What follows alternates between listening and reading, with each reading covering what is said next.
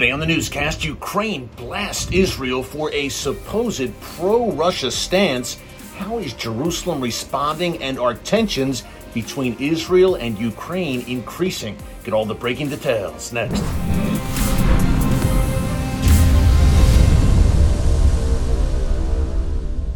Hey folks, Eric Stakelbeck here. Welcome to the Watchman Newscast. I'm coming to you from the beach. As you can tell, I'm not in the usual Watchman studio. I'm on vacation this week, taking a few days at the beach with the family. Don't worry, everyone's still asleep now. I got to you just before everyone wakes up, and we'll head to the beach shortly. But I had to bring you an update on a very important story that the mainstream media has virtually ignored, and that really got lost in the shuffle over the past few days in the midst of the Russian rebellion.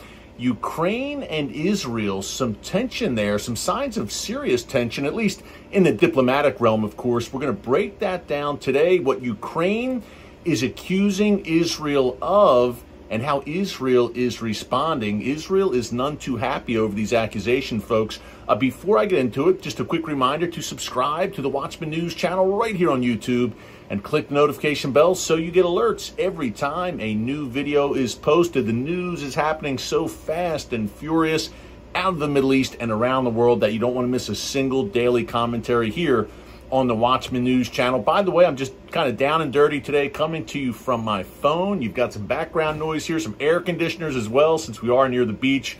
But you're not here for the bells and whistles. You are here for the content, so let's dig into it.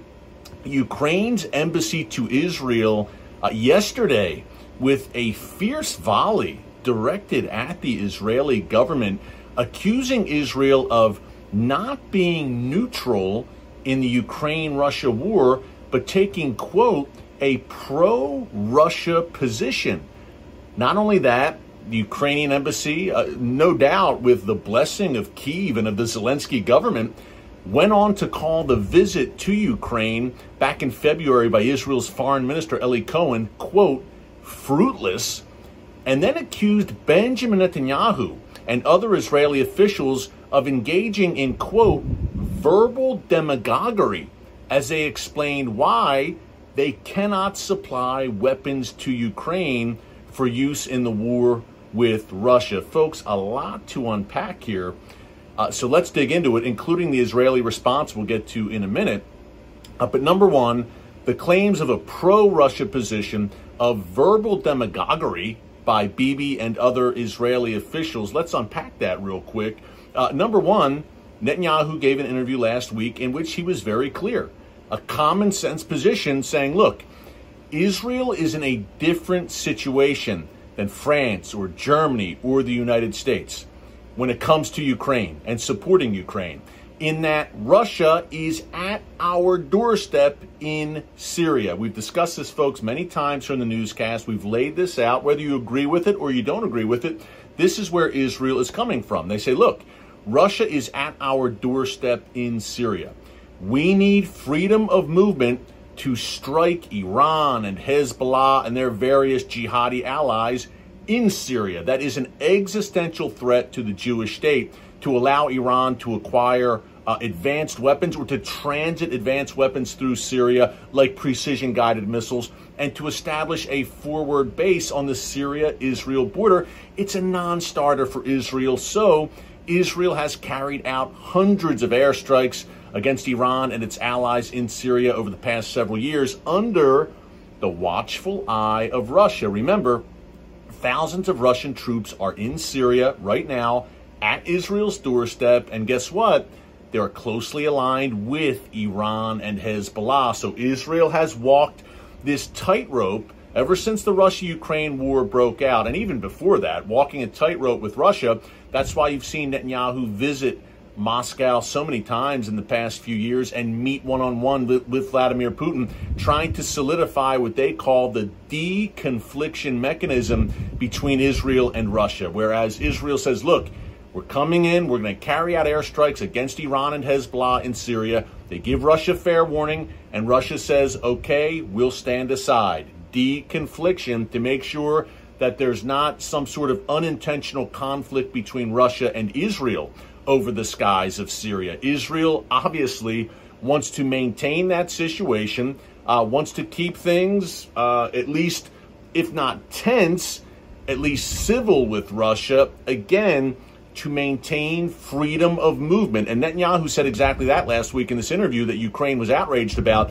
We need to maintain freedom of movement in Syria. What if, worst case scenario, Russia tries to enforce a no-fly zone over Syria? They say, as we've discussed here in the newscast, we've posited this over the weeks, folks, and over the months, that a day is coming, I believe, where Russia may very well say to Israel, no more. We will no longer permit Israeli airstrikes in Syria against our good friend and ally, Iran. Hey, Russia and Iran have this formal military alliance now. More on that in a minute. And Russia says, no-fly zone, no more Israeli fighter jets coming into the skies of Syria and carrying out these airstrikes. All that said, Israel wants to avoid that kind of situation and avoid getting into some sort of conflict with Russia. Now, I don't think this is too hard to understand. And Netanyahu again said last week, look, he essentially said to Ukraine, you've got Britain, France, Germany, the United States, you've got the entire European Union, you've got all of NATO behind you.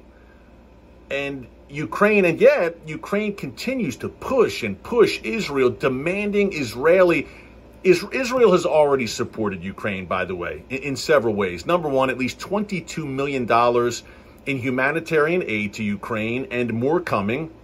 Number two, Israel is planning to supply early warning systems to Ukraine as well for use in the conflict with Russia. So, look, Israel also, perhaps most importantly, has gone to bat for Ukraine in international forums, including at the UN, and has condemned Russia's invasion of Ukraine. And yet Ukraine continues to push and demand more overt Israeli support, in particular, folks, Israeli military aid to Ukraine. Netanyahu said last week during that interview that I mentioned, he said, hey, look, if we send, say, Iron Dome, an advanced Israeli weaponry and technology to Ukraine, what if it falls into the wrong hands? Meaning Russia giving it to the Iranian regime, sharing this captured Israeli technology with Iran and the likes of Israel's enemies. So Israel, understandably, I believe, is very, very cautious on that end as well. And Ukraine essentially responded and called that a ridiculous claim. To me, the tension, it's not to the level of Russia-Israel tension, which has really risen, as we've documented here in the newscast over the past several months. But Ukraine and Israel, this diplomatic back and forth, I'm not sure what Ukraine is getting at here. They've got, again, all of NATO, all of EU, the United States behind them. Why continue to pressure and prod Israel? And by the way, Israeli officials are also concerned that over 1 million Russian-speaking natives live in Israel right now. So again, Israel is walking a tightrope here, but Israel can't win either way, folks, it seems, right? If they come out more fully in support of Ukraine, go all in, supply Iron Dome or supply other advanced technology, that infuriates Russia, and Russia perhaps causes real problems for Israel in Syria.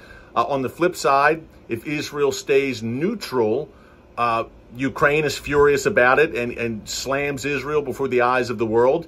And if Israel even meets with Russian officials just to try and maintain contact there and maintain civil relations at least, Ukraine blast Israel as well. On the flip side, if Israeli officials meet with Ukrainian officials, that angers Russia.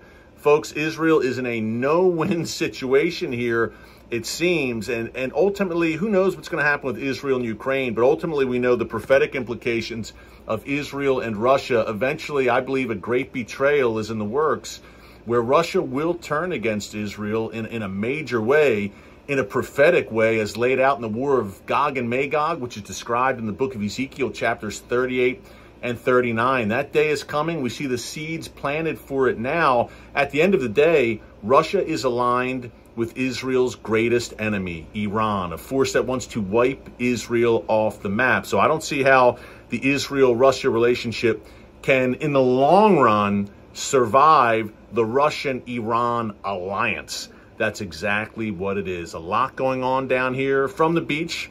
And we didn't even get into the rebellion this week, the Wagner group, and all the fallout there. More on that coming this week as well. But in the meantime, thanks so much for joining us here today on the Watchman Newscast. Until tomorrow, God bless you. And remember, never hold your peace.